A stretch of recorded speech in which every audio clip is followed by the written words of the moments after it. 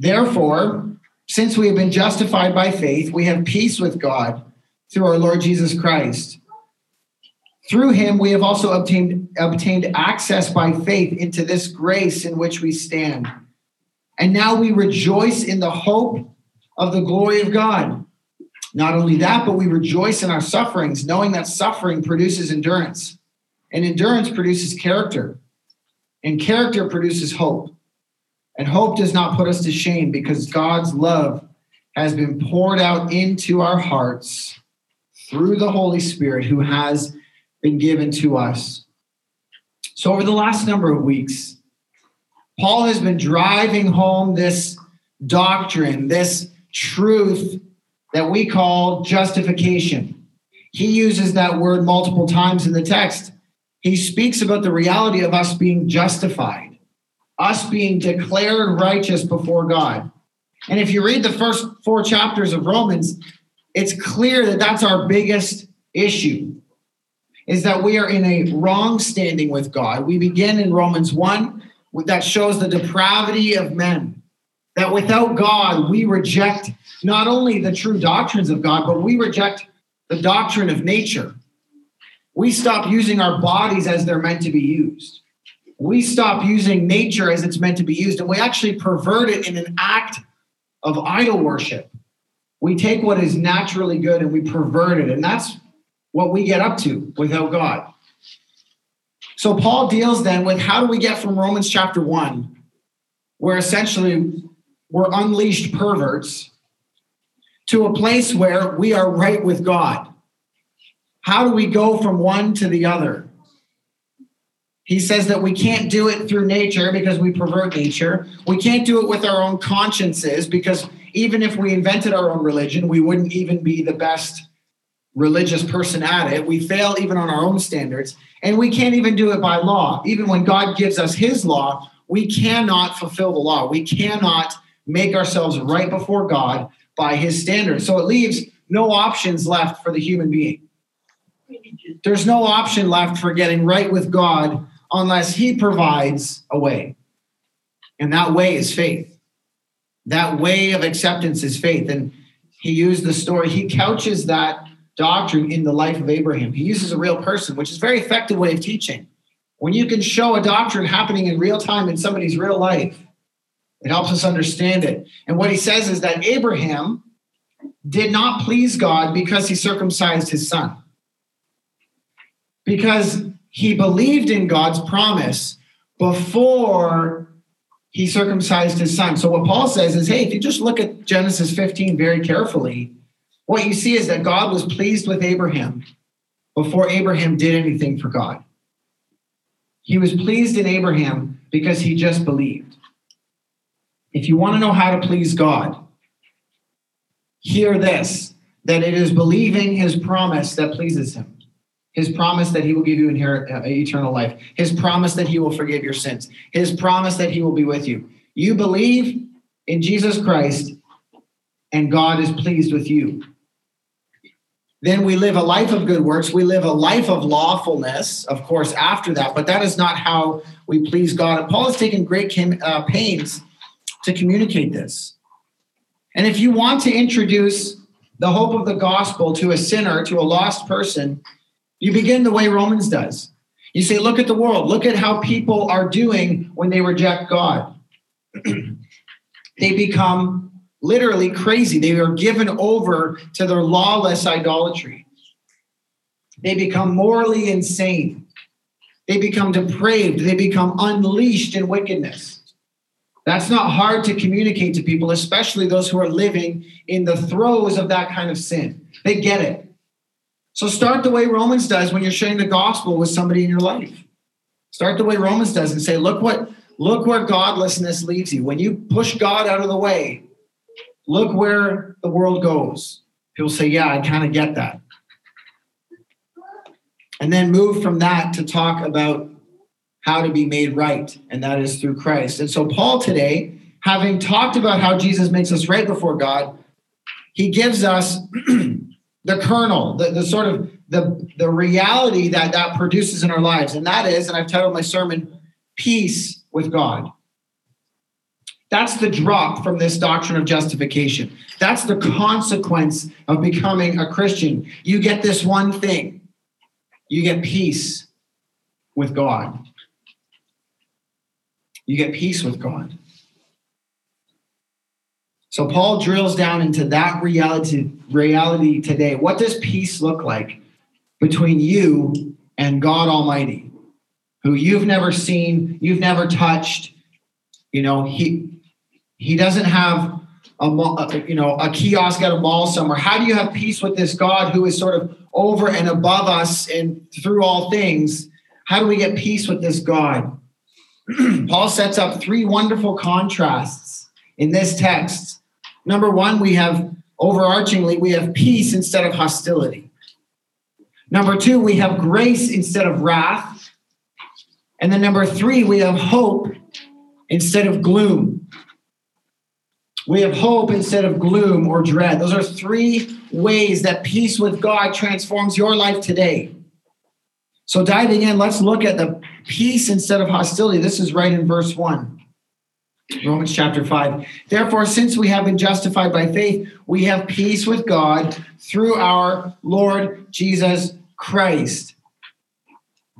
If you drop that Bible verse from an airplane, onto a remote area of the world, there's enough information in there to start a church. All right? If there's one Bible verse that fell down from heaven and landed in your palm, you would need maybe this one. You're justified by faith. You have peace with God Almighty, and it's through the man, God, Jesus Christ. That's the bare bones. That's what you need. But this really speaks to the overarching reality of all that God does for us. And just pulling out of Joshua 24 that we just read, what is this peace that we're talking about? Why are we concerned about peace? Well, because when God brought Israel out of the wilderness and he delivered into their hands this beautiful land, he gave them everything they would ever need. He gave them cities they did not build, vineyards they did not plant, and lands that they did not earn. God said, it was not your sword, it was not your bow, it was what I did. I drove them out with hornets. And then Joshua says, because God did all this for you, you now have an obligation to serve him. You are now bound. You are now expected to serve this God, of course. What other expectation would God put on his people? I did all this for you. Now you serve me. You ought to become my people. And the people of Israel say, of course we'll serve the living God. Why wouldn't we? He's been with us all this time. And Joshua, being wise, says, before you make that promise, you need to recognize this God is not messing around. This God is not flippant about who he is. This God is not close enough. He's a jealous God. He's a holy God. Are you sure you want to make that promise, Israel? Because Joshua says, if you make this promise and then you forsake him and go for false gods, it says that because he has done all this good for you, he will turn and consume you. He will become your enemy, this living God. If you have tasted the goodness of God and then turn to false idols, you will become his enemy. That's the hostility that we have in front of God when we think of him. You know why? Because we're all idolaters before Jesus Christ. We are all sinners. That's what Romans 1 is all about. We are all lawbreakers. We are all unfaithful to God. All of us are witnesses against ourselves that we have broken God's law. And so Paul says, having been justified, we now have peace with God. We're no longer his enemy. We're no longer in a war against God. We are no longer set against him and he against us. Now, before we move on, we have to note that this passage begins with a therefore. And we have to see what does therefore mean. Paul is saying, in light of what I've just said, this is what you should know. I've taught you the idea of how you become right with God through Jesus Christ. That's called justification or being justified. Therefore, because we're made right with God, we are now at peace with God. And just as a general note, I like this because as Christians, often our learning takes place well after the fact. Therefore, having been justified, past tense, we now live at peace with God. That's so critical in my life, where things have happened to me. God has done a mighty work in my life. God saved me, and I didn't even know how it happened. I didn't understand how God worked. I didn't understand the doctrine of how he saves me or what he gave me in Christ. But as I live my life, I begin to learn things. And we need to remember that as Christians, and especially dealing with other Christians, is that they might not get all of the things in the scriptures about how they were saved. We don't have doctrinal precision and clarity the moment we come to Christ. And I don't either, and neither do you. And so there's this graciousness that, especially I think now, that we need to deal with other people to say, okay, you don't fully understand how this all works, but that's okay. We can learn as we go. And I think that's part of this retrospective look that Paul has. Having been justified, we now have peace with God. So you can fill in those gaps as we grow as a church. That's why we pull the word of God out every week to figure out what God has done with us and is doing. And so he says, having been justified by faith, and again, we need to remember that he used Abraham as the character to prove that to us. God made a covenantal promise to Abraham. He said that I will make a covenant with you, between you and your ancestors. I will make you a great nation. I will bless those who bless you and curse those who curse you. And then he says to us, you can have the same assurance, the same covenantal assurance as Abraham had. You can be included in God's covenantal faithfulness, which is the inheritance that he promised Abraham, which is the whole world. We looked at that a few weeks ago. And it's eternal life. It's not just a country that we get to go to and then live until we're 80 and then die. The inheritance that God promised Abraham is the whole earth, and it is eternal life. We will live there together forever. Me and you, if you're in Christ, will be neighbors, or at least we'll get to visit each other, or we'll have lots of time to do it, because our inheritance in Christ is real, it's tangible, it's the world, and it is everlasting. Which means if we are in Abraham, if we are of the same faith as Abraham, then we are also entitled to the same promises that Abraham received. Do you see that? If we are of the same fabric as Abraham in faith, then we are entitled to the same inheritance. And I just want to be careful to say, it's not that we are entitled. It's not that God owes us something. We're actually going to deal with our merit, or the qualification of where we get our merit, where we get our right standing. That actually comes through Christ. That's later in chapter 5. But that we await with confidence our inheritance. Did you know that, as best as I'm aware, there is no other religion on the face of this earth that has any assurance of anything? Muslims will tell you that they hope when they meet Allah that he will be merciful. They hope that their good works will outweigh their bad works. The Buddhists have a hope that they will one day reach, their paradise. Every religion outside of Christ has a hopefulness, but zero assurance. The Christian, just like Abraham, has a confident awaiting of our inheritance. We know it's coming. We know that God is going to deliver what he promised to deliver. And so Paul distills this idea of justification, this confidence that we have before God. He distills it down to this one phrase, and that is that we have peace. Now, I want you to be very aware that this is not Hallmark card language. This is not a pretty little dove, sitting on the top of a rose, with a glow behind it. This is not some fairy tale, soft type of peace. This is the contrast between the hostility that we once stood before God in.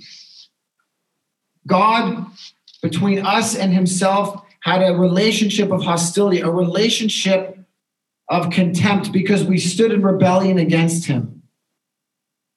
Romans chapter 1 says that his wrath is revealed against all unrighteousness. That hostility between us and God is proven by the fact that we live in sin, that we continually go back to our sin. We repeat our sin. We live in that rebellion. And that hostility is not merely because we believed something wrong.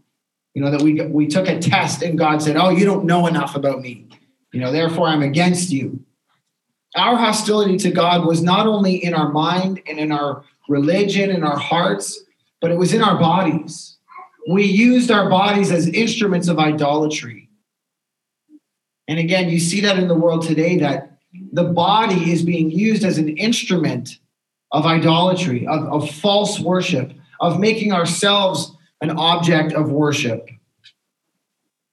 The whole transgender movement is built on self-actualization, self-realization, self-exaltation, crafting in our own bodies who we want to be. That is the ministry of idolatry. It is literally raising ourselves up above God's plan.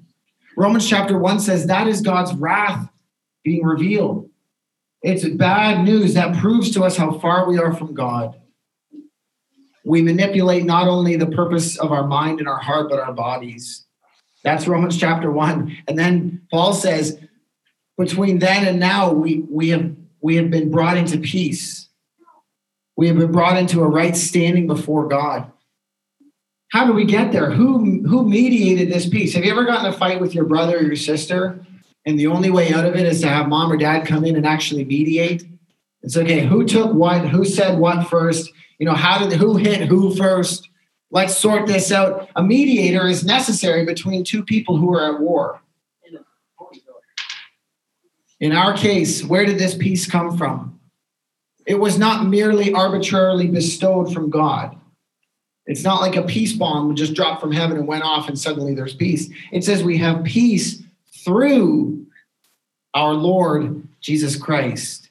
He alone mediates peace between you and God. He is the only answer. He is the only means that human beings have to have peace with God. Paul emphasizes this explicitly, that we can only enjoy this peace through Jesus Christ. He's called in Isaiah 9:6, he's called the Prince of Peace, this Messiah. Psalm 72:7 says that in his days shall righteousness flourish and abundance of peace. Christ brings peace, but not the kind of peace that we might imagine as, fans of the UN or, peacemaking missions or that kind of thing. He makes peace between you and God and between you and your brothers who are in Christ. He breaks down hostility between you and God, which breaks down hostility between you and other believers. The ability to overcome human differences exists alone in Jesus Christ. He is the great mediator. He did it by means of his blood. Jesus himself, when he was on the earth, said, I am the way, the truth, and the life. No one comes to the Father except through me. Don't be deceived by people who lie to you when they say there are other ways to God. God does not have some sort of squishy category for people who don't have anything to do with Jesus, but they sort of try hard.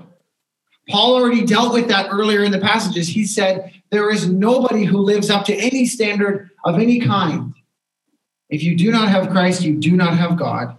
Period. End of story. Jesus Christ is the mediator who brings us peace before God. And what does this peace feel like? Well, it's in your conscience. Do you remember what it was like living before you found Christ? Do you remember what it was like when you would engage in sin, when you would live your own way, what your conscience felt like? What does your conscience feel like when you disobey God, when you violate his world, his laws? It feels like guilt. It feels like condemnation. It feels heavy. It feels lonely. Hosea the prophet said, they sow the wind and they reap the whirlwind. So when you sow into sin, you get back the whirlwind of a ravaged conscience, disruption in your heart, sleeplessness. That's hostility to God that you're feeling. That's what that is. And only Christ can quiet that and absorb that guilt and say, I have made you right before God. Take my peace and make it yours. Martin Luther, who, by the way, is not Martin Luther King Jr. This was brought up a couple weeks ago. That man lived about 60 years ago. I'm talking about Martin Luther, who lived 500 years ago, the reformer. When I quote Luther, it's always Martin Luther, never Martin Luther King Jr. Just want to make that clear. Martin Luther said, a man who is made righteous before God enjoys peace before God, but distress with the world. While a wicked man has peace with the world, but has disturbance with God. That's the only way to live. There's no two ways to live. You can have peace with God and be hostile, have the world be hostile toward you, or you can have peace with the world and have hostility toward God. It's like Joshua said, choose today whom you will serve. Christians, through Christ, enjoy the only type of peace that matters.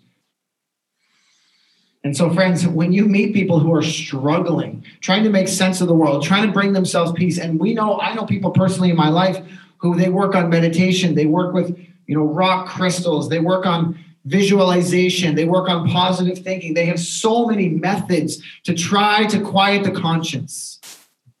And it only ends up in more insomnia, more guilt, more expensive psychological counseling, because they don't come through the mediator. They don't come through the peacemaker, Jesus Christ. So hold tight to that. Give people that gift. Here is the peacemaker. His name is Christ. So number 2, in verse 2, we also have grace instead of wrath. It's a similar idea, wrath, hostility. It's sort of the same idea, but what is wrath? What is wrath? It's the future expectation of God's judgment against sin. All of us want a God who punishes sin, right? As long as it's somebody else's sin. All of us want a God who's going to bring justice as long as it's for the wrongs committed against me. But we have a truly righteous God, a truly just God who will punish every sin according to his standard.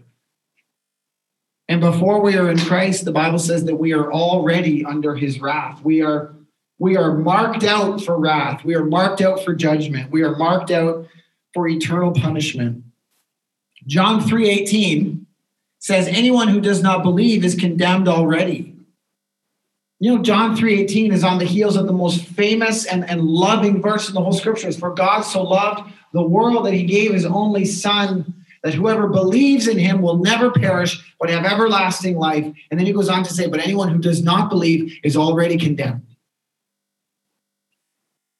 Very sharp words from Christ that if you are not in him, you are already sealed in your destiny of death.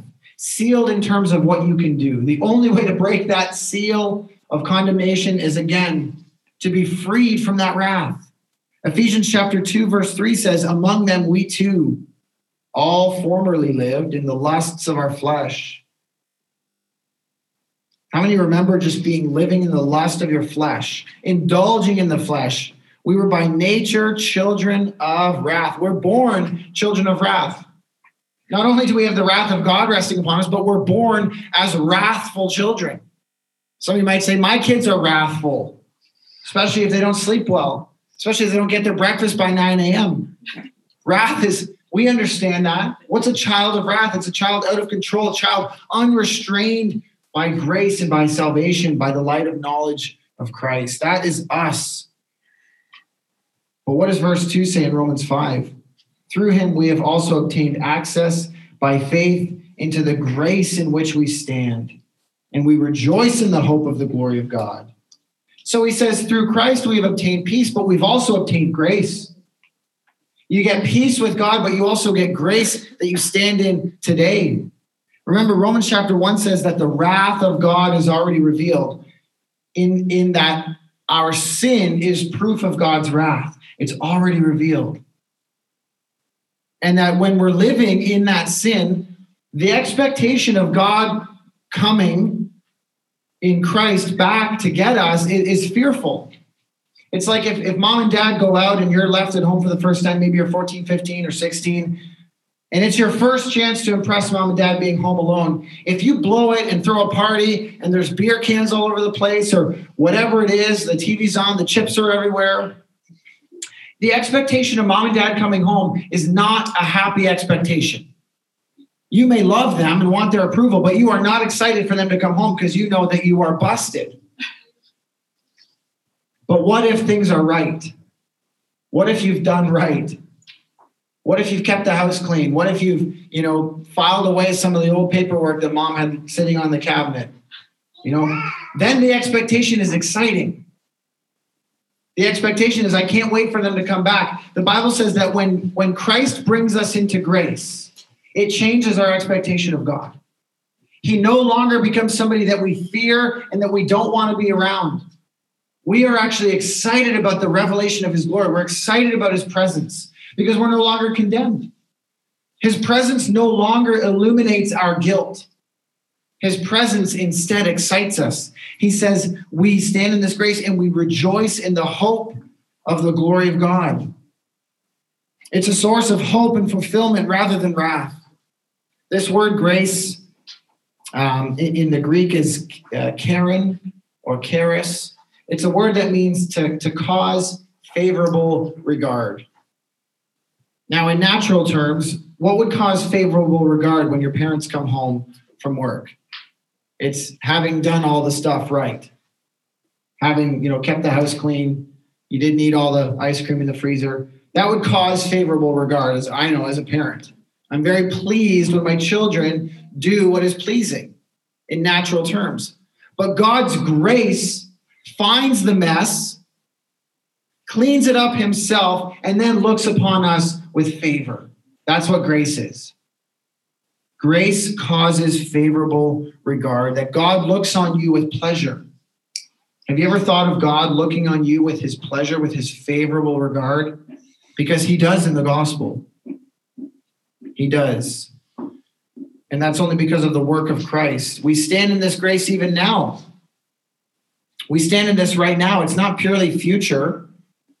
Grace, because of God's favor upon us, it frees us from the expectations and the idols that the world offers. It frees us from slavery to sin. It frees us from pursuing and indulging in everything that we think we want, that our flesh cries out for. Are you hooked on favorable regard from the world? Are you hooked on what people think of you? Are you hooked on what will happen if I obey Christ or speak up for Christ? Then you're not fully appreciating his grace, that he looks on you with perfect, favorable regard. If God looks on you favorably, who cares what the world thinks? Who cares if they favor you? Who cares if you get the perks of the world, the idols of the world? His grace in Jesus Christ has made him look on us with favor.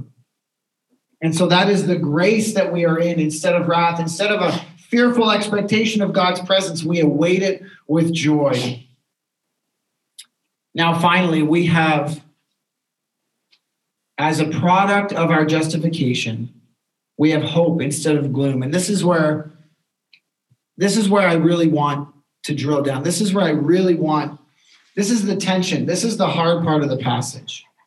This is the part that is less intuitive.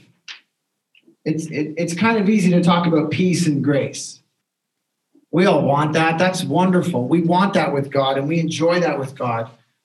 But we have hope instead of gloom. See what Paul goes on to say.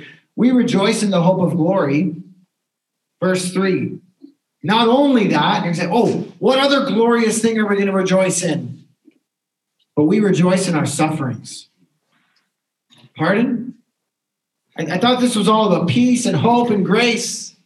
We're rejoicing in all the power of the gospel. We rejoice in the hope of the glory of God.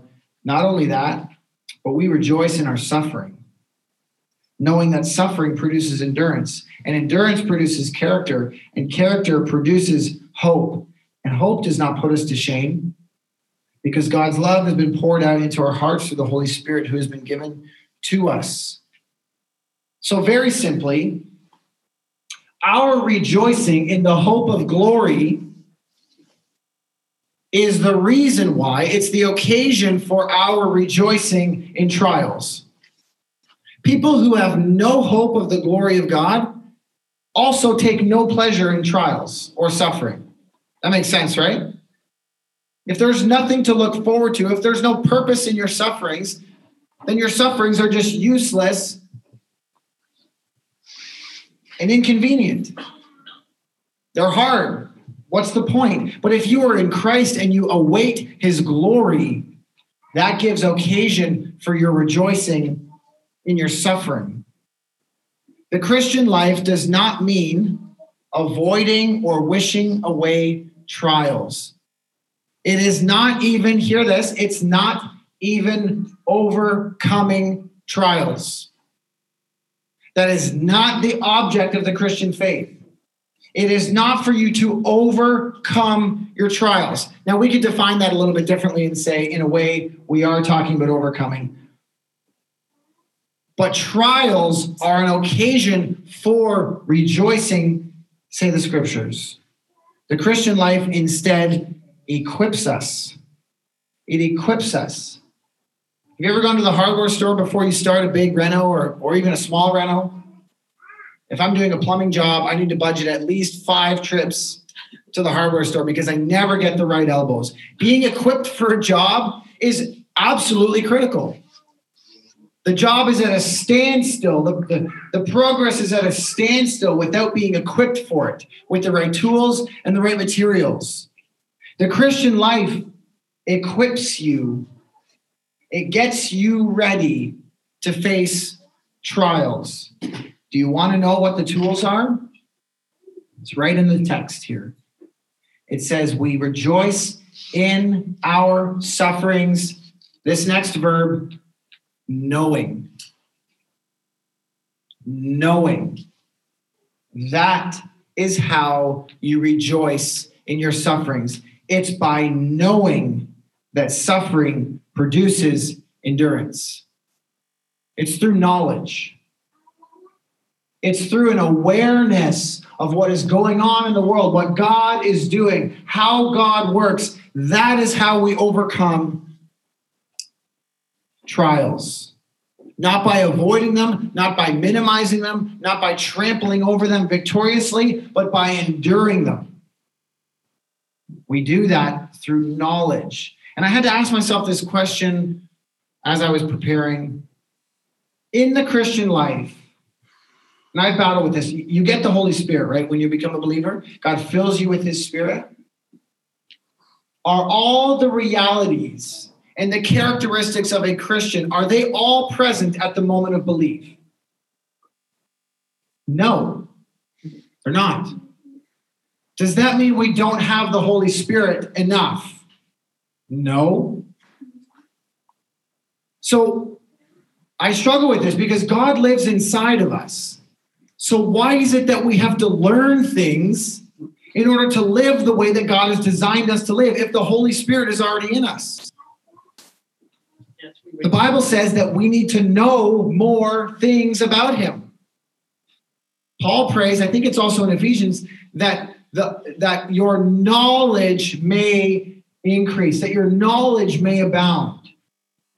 Proverbs say that knowledge of the Holy One is wisdom.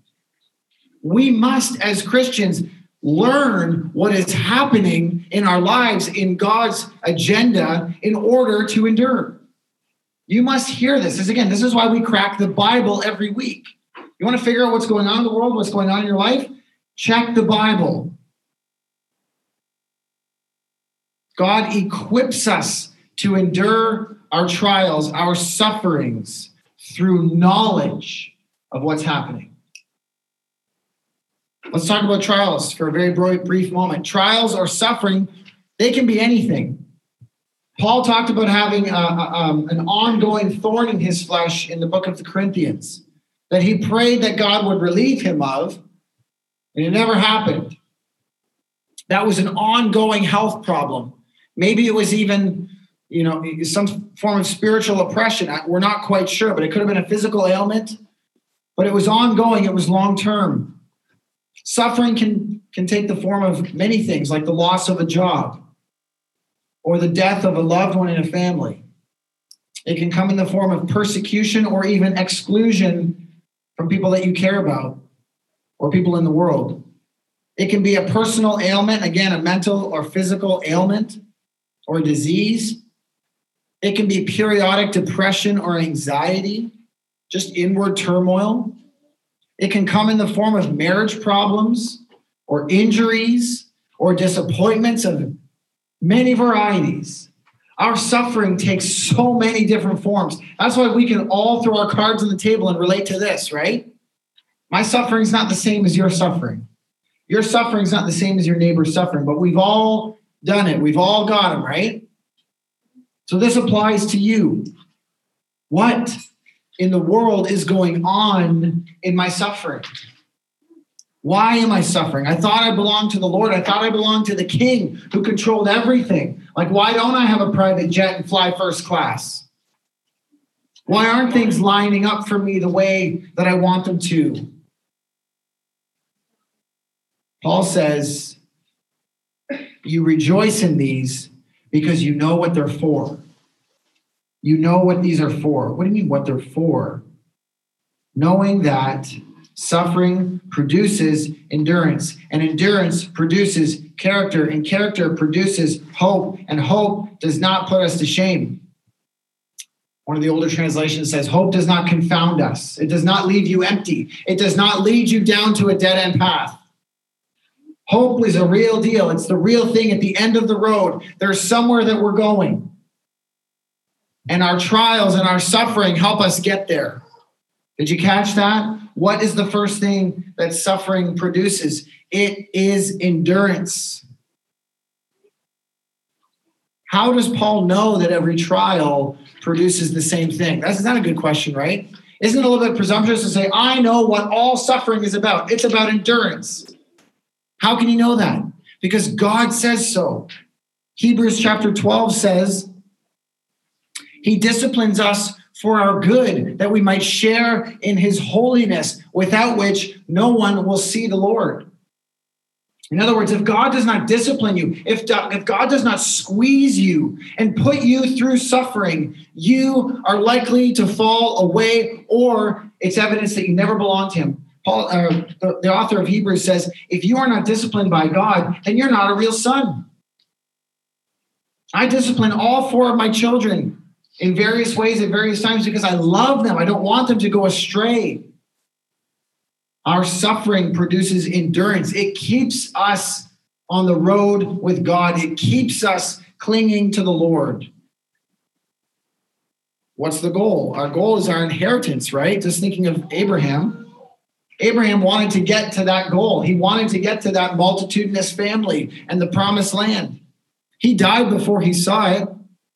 But what's the inheritance, friends? It's eternal life. It's partnership with Christ for eternity. Christ said in his own words, it is those who endure to the end who will be saved. Friends, endurance is critical to the Christian life. There is no such thing as pray a prayer, get saved, walk away from the Lord, and end up in heaven. There's no such thing. The true Christian is marked by walking in step with the Lord. You know what? I don't care if you feel like you're a lousy Christian, like you've blown it a bunch of times. If you are striving to please the Lord and you're walking in repentance and faith, I give you a big old check mark for assurance. It is the person who does not care for or has any concern for their life. They're living their own way, but they say, well, I invited God to be my Savior when I was a young boy. So I'm set. I give no assurance to that person because endurance is the marker of the trial. In fact, Martin Luther, I also love this quote. He said that a trial reveals who you are before God. A trial reveals who you are before God. He says, if a wicked, carnal, proud, weak, and blind man is tested, he will become more wicked, more proud, more weak, and more blind. Have you ever seen a trial simply embitter a person? Makes them angry. It drives them away from people. It makes them hostile. That's a person who is not right before the Lord, and their suffering is merely God's judgment.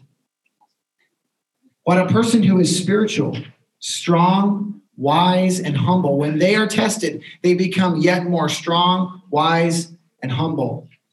Psalm 4 verse 1 says, when I was distressed, thou hast enlarged me.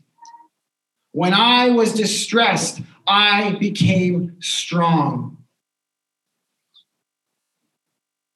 Psalm 66:10, I just want to read this quickly for you. This theme is all the way throughout Scripture. We ought not to lose hope in trials. We ought to rejoice in them because of what the Bible promises they are doing. Psalm 66:10 says, for you, O God, have tested us. You have tried us as silver is tried. You brought us into the net. You laid a crushing burden on our backs. And then down in verse 19, but truly God has listened. He has attended to the voice of my prayer. Blessed be God, because he has not rejected my prayer, and he is my steadfast hope. Roland, for us a few weeks ago, spoke on 1 Peter 1, starting in verse 7, so that the tested genuineness of your faith, more precious than gold that perishes, though it is tested by fire, may be found to result in the praise and glory and honor at the revelation of God. Do you know why you're tested? It's to make sure that your faith is the real deal. It's to make sure that you know you belong to the living God. That's why we rejoice in them. Because when you go through suffering and you cling to God, you rejoice because God is the real deal to you. You understand him. You have believed in him. You are clinging to him. Faith is critical as being tested through suffering. Finally, Acts 14:21 says, through many tribulations, we must enter the kingdom of God. So simple. We don't get there apart from suffering. That's the world that we live in. Our destiny, which is the hope of the glory of God, when we meditate on that, gives us strength for today. So our future hope has consequences today. It's the perfect balance.